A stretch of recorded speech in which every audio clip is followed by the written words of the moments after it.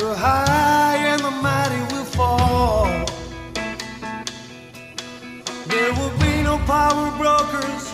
The wall of power will fall. Good evening, ladies and gentlemen.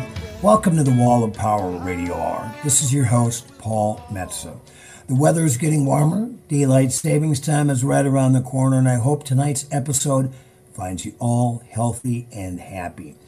As many of my regular listeners know, I moved to Duluth, Minnesota in July of 2021. And while I miss taping these shows in the basement of AM 950 in Eden Prairie, which is neither Eden nor Prairie, through the magic of the interwebs, we're able to continue. A couple of weeks ago, I ran across a story that is something you'd think you'd see on NBC Dateline. It involves a mysterious Mr. O, who claims to be worth over $11 billion, runs over 48 profitable businesses, and owns 150 square miles of land, mostly oceanfront and beachfront property. He has been advising the mayor of two harbors, we call it a couple of harbors where I come from in the Iron Range, on a 400-room underwater hotel that it turns out Mr. O is actually a lifelong con artist with several stints in jail. Our guest tonight, Mr. John Ramos, is a longtime investigative reporter in Duluth, Minnesota, and runs a great website called Duluth Monitor at duluthmonitor.com. We will get the backstory on Mr. O, but first we're going to say hi to Mr. Ramos, get his history, and then find out more about this mind-boggling story. John Ramos, thanks for taking time to speak with us on the Wall of Power Radio Hour tonight. Yeah, hi, Paul. Thanks a lot for having me. So you're a longtime investigative reporter. When did you start getting into the muck-raking trade? Well, it built up over time. I moved to Duluth in 1998 from Michigan and started writing basically opinion columns for the local alternative press. And that just continued on through the present day. I gradually found myself finding bigger and bigger stories and having more of a talent than I had expected for digging up investigative articles. And so I ran a couple of blogs and papers myself. The Cheerleader I ran for a couple of years back in the early 2000s. I worked for the Duluth Reader up in Duluth here for 4 or 5 years. And then in 2019, I started the Duluth Monitor to focus only on what I wanted to write about. Well, I was introduced to you by our mutual friend Bob Boone, who publishes the Duluth Reader, which I believe has been in business for close to 30 years, and he describes you as one of the best reporters he's ever had. Oh, well, that's nice of Bob. I just saw him last night. He also runs the West Theater in Duluth, and I saw my hero and buddy Yorm Kaukonen. Great show. Go to the West, support Bob, and it's one of the nicest venues in Minnesota. So, John, where did you go to college? Where did you learn how to write so well? Well, those are two separate questions. I went to college at the University of Michigan. My degree is in natural resources management. I had initially been looking into a career with maybe the DNR or the Forest Service, and that never went anywhere. And I've always wrote. I was always a writer with I don't have any formal training in it, but I always wrote, and then that led into investigating, and now we're here with these stories that are just getting bigger and bigger. So who are some of your heroes or inspirations? Woodward and Bernstein, perhaps, or who else might those journalists be? I'm a sort of a writer first and a reporter second. Some of my biggest influences as a writer are Joyce Carol Oates, Flann O'Brien, Cormac McCarthy, his earlier stuff, especially the novel Suttree. And then journalistically, I don't have a lot of people that I would call heroes. I like some commentators. I like Thomas Frank's work, especially. He's great. Growing up, I like Mike Royko a lot too. Ryko was the best. Would have loved to have a martini with he and Studs Terkel, but that's my magical history that I could never go back to. So, you tell us about some of your earliest muckraking stories. Sure. One of the earliest ones and one of the biggest ones here in Duluth involved the Duluth Public Library. The Duluth Library was built in 1970 by modernist architect Gunnar Burkert, and it's always generated strong feelings in people. Some people love it the way it looks, and other people hate it and say it looks like a spaceship, which I can certainly see. So in any case, in 2015, the mayor of Duluth, Don Ness, commissioned a study to look at the condition of the library.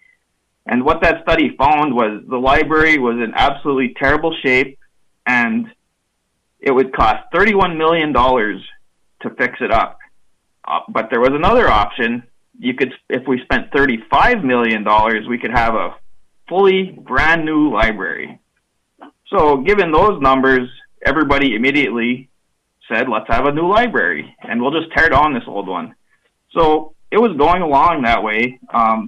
But this was one of the first times I had ever used the Data Practices Act to get internal city emails. And so I got these emails relating to this project, and I found that the mayor, right from the beginning, even before the contract was awarded, had been working hand in hand with the consultants to come up with numbers that would make it almost inevitable that we needed a new library. So these numbers were suspect right from the beginning. And so I published, and they were also worried about my reporting on it, which was revealed in these emails. They were discussing tactics to get around me and to get their story out first in the News Tribune, which is another thing. The News Tribune just was doing whatever the city wanted them to do. They published an article called "Trust the Experts, Move Forward with Planning." And so as soon as I published my story about this, all planning stopped, and it's gone. It has never resumed. I have published articles since then showing that just how bad those numbers were. The consultants really had no idea about systems, building systems, and they were just really making things up. So I guess that would be my early success story. So John Ramos, how did the project come to a halt? The library project? Yes. The mayor just called a halt to planning. He said, we need more community input, and then it never reappeared. I did find that the planning had gone even much farther than anybody had expected. A couple of years later, I turned up that they had actual drawings of a new library on a preferred site downtown, that the mayor had been in preliminary negotiations with the landowner to actually buy that at the time. But yeah, once my article came out, he just called a halt to planning, and it's never come back. Is any of that illegal? Nothing I turned up would. No, I don't think it's illegal. When people find out they're being played, they certainly don't like that from an ethical standpoint. I don't think there's anything illegal about it. And in full disclosure, Don Ness is a bit of a friend of mine, and I've always respected him. So I'm not going to pass judgment either way on this. Now, did these articles about the library, John Ramos, appear in the Duluth Reader? That's right. Okay. Well, this is all fascinating stuff. Before we come to the end of this segment on the Wall of Power Radio Hour, John, tell us about, on the homepage for DuluthMonitor.com, you talk about 100 years ago, how many newspapers there were actually in the city of Duluth. Let's talk about that and the dearth of newspapers and reporters in 2022.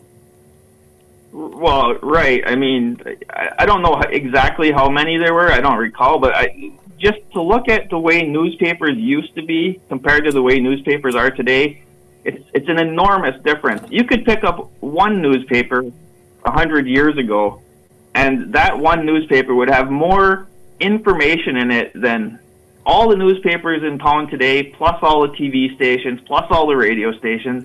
It was just packed wall to wall with information, and there was more than one paper. So oftentimes each party would have their own paper. There would be general interest papers. There would be labor papers everywhere. And nowadays there's hardly any. They take up as much space as they can with photos. The job of a reporter nowadays is basically a low paid position, and there's not many new people coming into it. There's just an absolute dearth of information, which is one reason I started the Monitor. I go to city meetings and there's nobody there, and so I was like, this is basically an untapped resource for a reporter. All you have to do is report on meetings, and you're giving people new information. So that was one of. John, I have to give you credit. When I was in high school, I used to be a DJ at WHLB in Virginia, Minnesota. It was a great little station, although some people referred to WHLB as we have lousy broadcasting. But actually it wasn't. And it was actually the starting point for longtime TV personality Dennis Anderson, who's also a Virginia, Minnesota native. And I look forward to bumping into Dennis here soon. We've got John Ramos on the show on the Wall of Power Radio Hour all night tonight, and we are going to jump into, right after the break, the juicy story about the mysterious Mr. O. I sell the morning paper, sir. My name is Jimmy Brown. Everybody knows that I'm a newsboy of the town. You can hear me yelling Morning Star, kneeling on the street. Got no hat up on my head, no shoes upon my feet.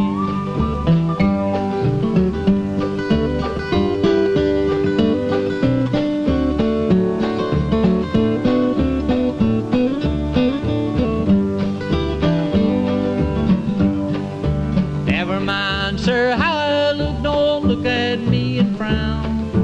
Sell the morning paper, sir. My name is Jimmy Brown.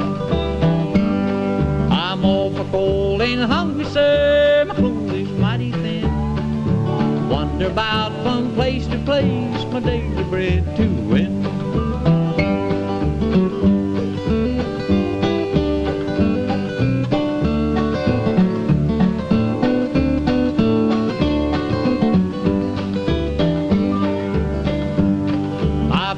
Died a drunkard, sir. Wall of Power Radio Hour.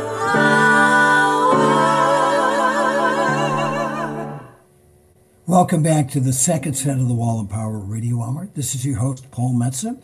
We've got a great guest on for the whole show tonight. Mr. John Ramos is an investigative reporter based in Duluth, Minnesota, and he's got a great web newspaper called Duluth Monitor at duluthmonitor.com. John, I read our mutual friend Duke Skorich, who is another radio and TV guy based in Duluth, originally from the Iron Range, God bless him, hit me to your story about the mysterious Mr. O. And I'm not even going to bother to get into explain it. Let's come from the horse's mouth. Tell us about Mr. O, Two Harbors, the tall ships, and the underwater hotel. Take it away, John Ramos. Okay. Well, at the Monitor, I actually came to this story a little late. I had been seeing stories appearing in the Duluth News Tribune that the mayor of Two Harbors was consulting with the mysterious billionaire, Mr. O, and as a result of those consultations, the mayor had come up with this idea that he wanted to build a $400 million underwater hotel in Two Harbors, complete with submarine rides and helipads and anything you can think of. So that was one element of it. Then there was other elements of it. The mayor had been pushing the city council to bring the Festival of Sails to the city. And then it turned out that the Festival of Sails was contracting with a company owned and operated by the mayor's daughter. So there was that. And then there was a third thing where he had been quoted in the Duluth in the New York Times as saying that he wanted to convert the town of Two Harbors to cryptocurrency. And all of these things put together sounded intriguing enough that I decided to look into it. So I thought that at that time that the News Tribune was doing a pretty good job of staying on top of the story in general. So I decided that I was going to focus on figuring out who this mysterious anonymous billionaire Mr. O was. So, and what did you find out, John Ramos? Well, I may be talking for a bit. Mr. O, he is on a weekly podcast that's called Ask a Billionaire. This weekly podcast is produced by a company called Enigma Mastery Group, based out of Las Vegas, Nevada. And on the show, the host, a guy named John Lee, he takes questions from people who are listening and they ask these questions to Mr. O, and Mr. O provides his answers from the perspective of a billionaire. These are generally entrepreneurs, supposedly entrepreneurs calling in, although it's pretty obvious that, to me anyway, that they just often invent their own questions to ask themselves. Sure. Anyhow, so, so to start out, I listened to a lot of these podcasts, probably a dozen or more, and it was just excruciating to me. It just gave me a headache. Mr. O is one of the most unlikable people you can ever imagine. He loves poop jokes. He loves talking about boogers, all this stuff. It's just excruciating. And he's always dropping these comments about his massive wealth, about his fleet of Rolls Royces, how he knows Warren Buffett, and all this stuff. So I listened to about a dozen, and then that was enough. I couldn't take it anymore. And so I found a video online. They have a few videos that they produced, and one of them is it's about the origins of Mr. O. It's Mr. O talking about himself, and he shows various documentation on the screen proving how awesome he is. He shows some letters from high-ranking senators inviting him to have dinner with Ronald Reagan and other presidents. And then he shows a bunch of testimonials from people throughout the years who have written him letters saying how much he's changed them and how much he's helped them, things like that. And this video is what was the basis for me figuring out who he was.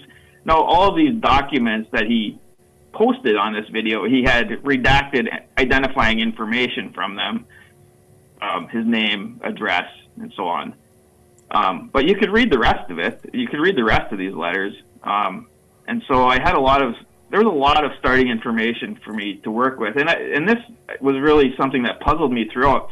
For a guy whose whole scheme depends on being anonymous, he really puts out a lot of information, a lot of clues. Mm-hmm. Okay, so I started with those government letters. I thought one of them was inviting Mr. O, to be on the Republican Senatorial Task Force or something like that. So I thought, well, okay, I'll search for this. Maybe I can find a membership list. What I found was this was just a fundraising letter.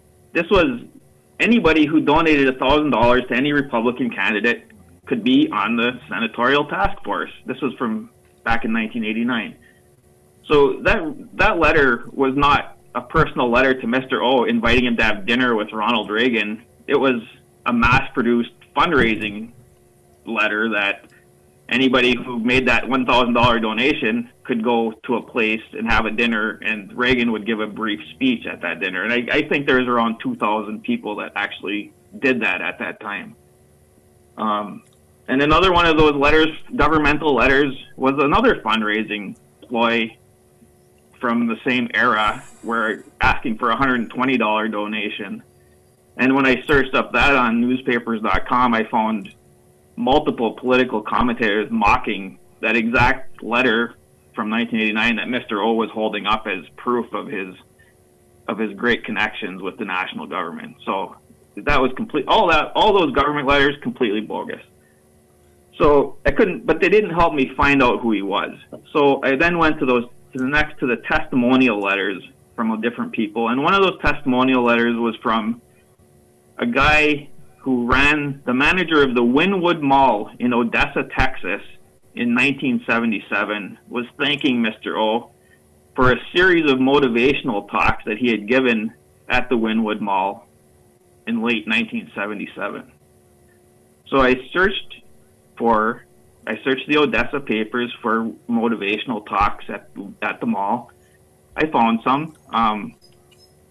They were what you might expect. Motivational talks, come here, learn how to be your best self, master self-confidence, and so on. They didn't say a name of anybody. There was a phone number involved though, so I took that phone number, I searched further.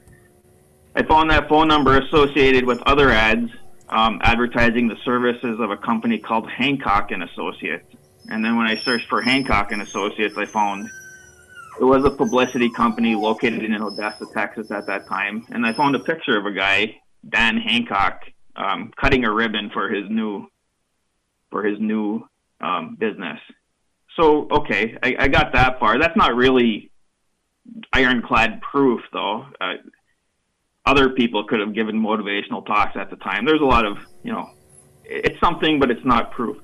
So then I went to look in that video some more, and he had posted a partial shot of a newspaper article which had been written about him in a Las Vegas paper. I didn't know which one at the time.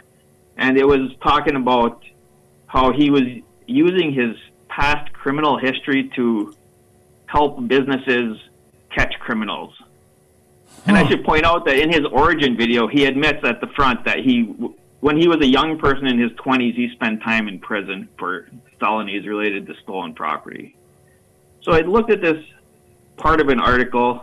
I could see the headline was "To Catch a Thief," and I could see a part of a date, May 20th.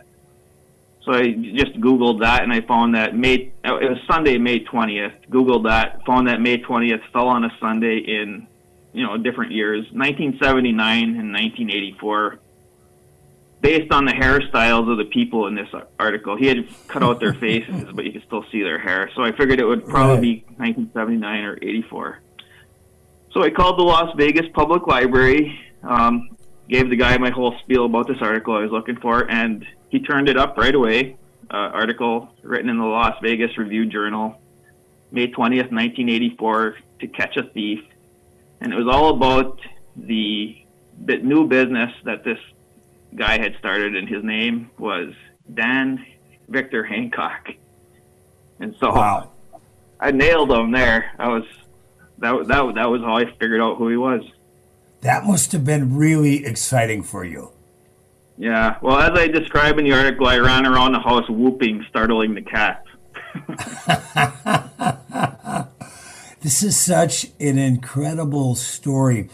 How did then, if before we get in a little more of Mr. O's background, how did the mayor, Chris Swanson of Two Harbors, hook up with the mysterious Mr. O?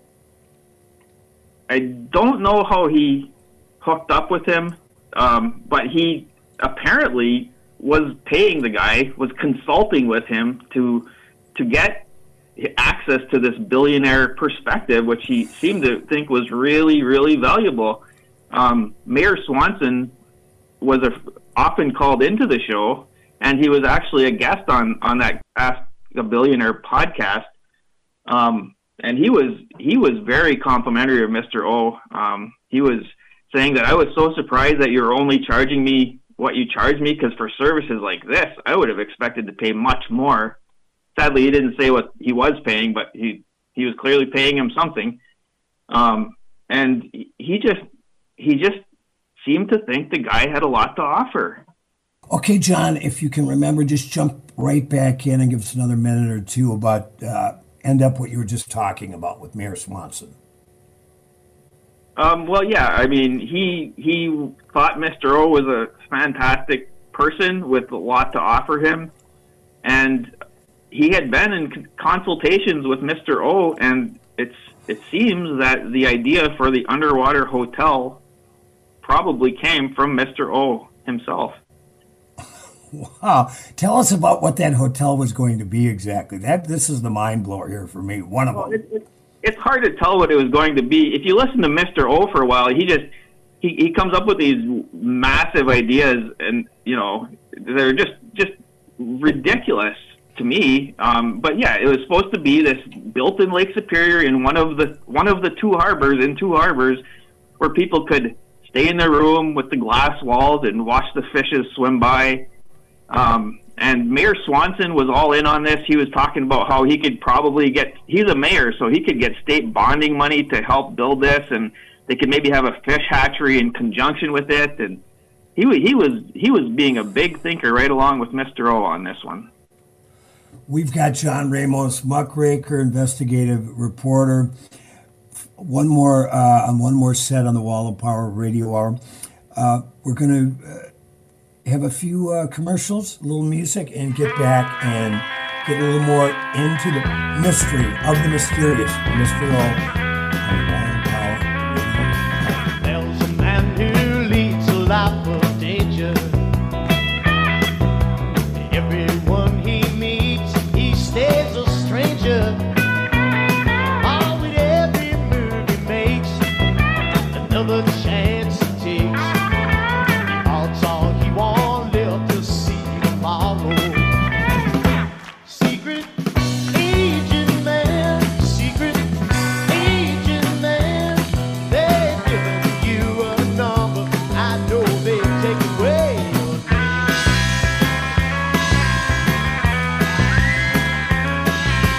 Well, the pretty faces that you find,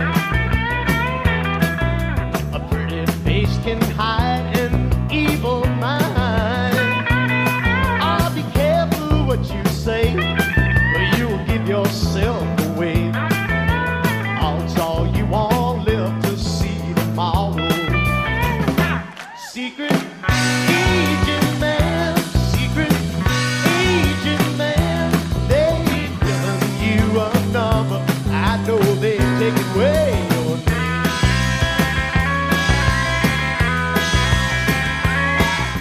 Welcome back to the last set on the Wall of Power Radio Hour. This is your host, Paul Metza. My guest all night tonight, we're happy to have investigative reporter, runs a website called the Duluth Monitor. Check it out at duluthmonitor.com, Mr. John Ramos. So John, this Mr. O has an incredible criminal history. Let's talk about some of the things he's done time for in jail over the years. There's more than one. Yeah, sure. So once I found out who he was, then it becomes a lot easier to find out what he's done. And as he says in his video, he did serve time in his 20s for burglary.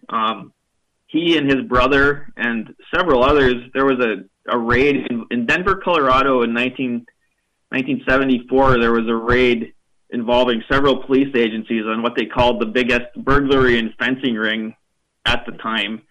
And Dan Victor Hancock, his brother Anthony, a couple others were arrested on that. Anthony ended up going to jail for quite some time on that. Now, Dan Victor Hancock did not go to jail on that instance, but he was convicted that same year for robbing a ranger station in Colorado National Park, Rocky Mountain National Park. And then he was convicted for 5 years on that. And then while he was serving time, he was then convicted for an earlier burglary where he and a couple of others had found a mobile home stranded on the interstate, and they had burglarized that. And the FBI arrested them for that one. So then while in jail, he was then convicted of that other burglary and had a few more years added onto his sentence. No, those are the only times they turned up where he actually was in jail. Later, he seemed to like bragging about being a criminal in the past, and he would talk about that he had been in jail for white-collar crimes. And I wasn't able to verify that he ever was. Although he did then later get involved in a lot of what you would call white-collar fraud and scams in Las Vegas. So, John, did you try to reach out to Mr. Hancock or any of his associates?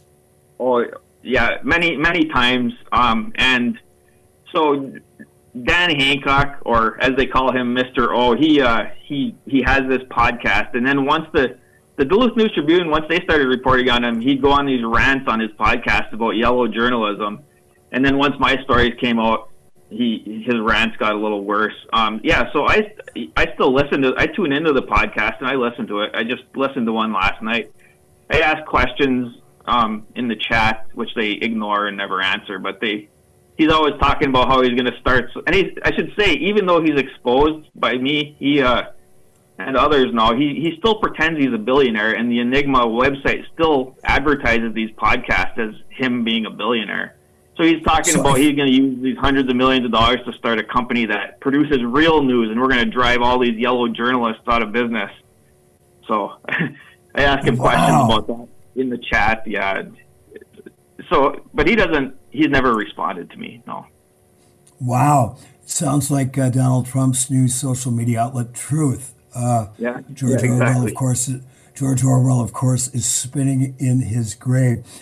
Tell our listeners out there in the Wall of Power Radio Hour, AM 950 Radio Land, if people want to listen to some of these podcasts, where would they go? How can they track them down? It's pretty easy. The EnigmaMasteryGroup.com. There's a link to the podcast. I think there's 30 of them up right now. Wow. So now what is the latest then with Mayor Chris Swanson of Two Harbors after all of this information about his confidant and advisor, Mr. O? How is he responding to that? Well, he's not responding well. He refuses to talk to anybody in the media. And then, so the state auditor has launched an investigation into Chris Swanson and his many businesses in Two Harbors. That's ongoing, and so since it was started a couple of weeks ago, we haven't heard anything on that. And just a couple of days ago, now I've been working on some more follow-up stories on the mayor, and I've uncovered that the mayor, while being mayor, was under contract. His company called Garage Starts was under contract with this nonprofit known as Friends of the Bandshell Park. The nonprofit is engaged in trying to save a historic bandshell in one of the city parks. And they hired the mayor's company, Garage Starts, to help them with fundraising. And the mayor, then, in his capacity as mayor, has been sending out fundraising letters soliciting donations to this group without disclosing that he was under contract with them. He asked one guy for $100,000 and then turned around and charged the Bandshell group 5 hours at $65 an hour for that service. It's incredible. So how does the, what I refer to as the tall ships, when I'm seeing them, these beautiful old tall ships with these beautiful masts and wooden boats, come into, they had been coming into Duluth for years and years. Is that still going to be ongoing? Is that still going to end up in Two Harbors? At this point, yes, it is. So, right, it has historically been in Duluth for the last many years, but Duluth is doing work on their waterfront, construction work, so it's unfeasible this year. So, which is why they moved to Two Harbors. And yes, after all this came out, the city council was looking to sever their relationship with the Festival of Sail due to Mayor Swanson's conflict of interest. But the Festival of Sail themselves cut off all contact with the mayor's company, and now the organizer of that, Craig Samborski, actually spoke at the most recent council meeting, and he assured them that he himself was going to run the entire event in all aspects. There would be no third-party companies assisting him, and he would accept all liability, and so the council seems like they're going to go along with that. So at this point, yes, that will still be happening. But there won't be any underwater hotels to stay in if people go up to Two Harbors to see the tall ships. As far as we know, there doesn't seem to be. Oh, my goodness gracious. Now, John Ramos, I really applaud you for spending so much time and energy and effort to uncover these dastardly deeds up here in the Northland. Can people help fund your time and efforts? Do you have any kind of a PayPal or any sort of funding mechanism at DuluthMonitor.com? Well, I did start with a Patreon, which I discontinued about 6 months ago. I was publishing so irregularly. In order to run, I'm not a very good businessman or entrepreneur because I just publish things as they come to me and as I finish them, which sometimes could lead. Sometimes you wait weeks or even a couple of months between stories, and I didn't feel it was fair to ask people on Patreon to support me if I was going to be so erratic in that way. So I just cut that all off, and I depend on ad clicks. I get some amount of money through Google AdSense, depending on the traffic the site gets. So really the only way and the best way people can support me is by going to the website, reading what's there, sharing it, liking it, and encouraging traffic in all ways that's possible. For all of you out there listening tonight, go to DuluthMonitor.com. He's on Facebook. He's online. Support John Ramos, great muckraker. John, can you,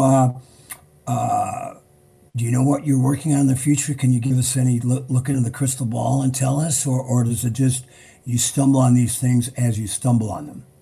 Well, I normally do stumble on things, and I can also give you the crystal ball because let's just say that my stories, 2 stories that I've done on 2 harbors so far have been really nothing more than the lever opening up the manhole. And let me tell you something, there's more on the way. This has been the most fascinating conversation. When Duke Scorch linked to you on his Facebook page to the Duluth Monitor, I couldn't have been more astounded. Like I said at the top of the show, I mean, this is like NBC Dateline material. And the fact that Mr. O is still out there giving advice to whoever seems to need it kind of blows my mind. That doesn't blow your mind? I can't understand it. It's just, I don't see the upside in it for him. But if you go to the Enigma website, the ads are still all up. Get the billionaire's perspective. Talk to a billionaire, and then there's been 2 or 3 podcasts since all these stories broke, and he's still pretending he's a billionaire. He's still pitching Enigma's 13 standards of knowledge. That's what they sell, some program, and then he's still pitching everything and acting like he's a billionaire. So it blows my mind too. Well, like P.T. Barnum said, there's a sucker born every minute. Yeah. John, this is so great. I look forward to meeting you in person. I'm excited to see all your follow-ups on what will be going on with the mysterious Mr. O, the City of 2 Harbors, the mayor, the tall ships, everything else coming down the pike. I want to commend you for doing this just out of passion and personal interest. It's got to be fun to start taking these layers off the onion, though, isn't it, John? Is that kind of part of the enormous personal payoff when I get something. It's hard to describe. It's why I do it. Ladies and gentlemen, go to DuluthMonitor.com. Pitch in, help John, follow him, share it with your friends. He's doing incredible work on here because he's a great human being and a American patriot. John, thank you so much for your time tonight. I look forward to meeting you in person, and keep on this story like a dog on a bone. Yeah, it's been a lot of fun. Thanks. I'll talk to you soon, Johnny. Have a good night. Yep, you too. Bye-bye. I was born in the wagon of a traveling show. My mama used to dance for the money they'd throw. Papa would do whatever he could. Preach a little gospel, sell a couple bottles of Dr. Good. Gypsies, tramps, and thieves, we'd hear it from the people of the town. They'd call us gypsies, tramps, and thieves. But every night all the men would come around their money down. Picked up a boy just south of Mobile, gave him a ride, filled him with a hot meal. I was 16, he was 21. Rode with us to Memphis, and Papa would have shot him if he knew what he'd done. Gypsies, tramps, and thieves, we'd hear it from the people of the town. They'd call us gypsies, tramps, and thieves. But every night all the men would come around and lay their money down. I never had schooling, but it taught me well. With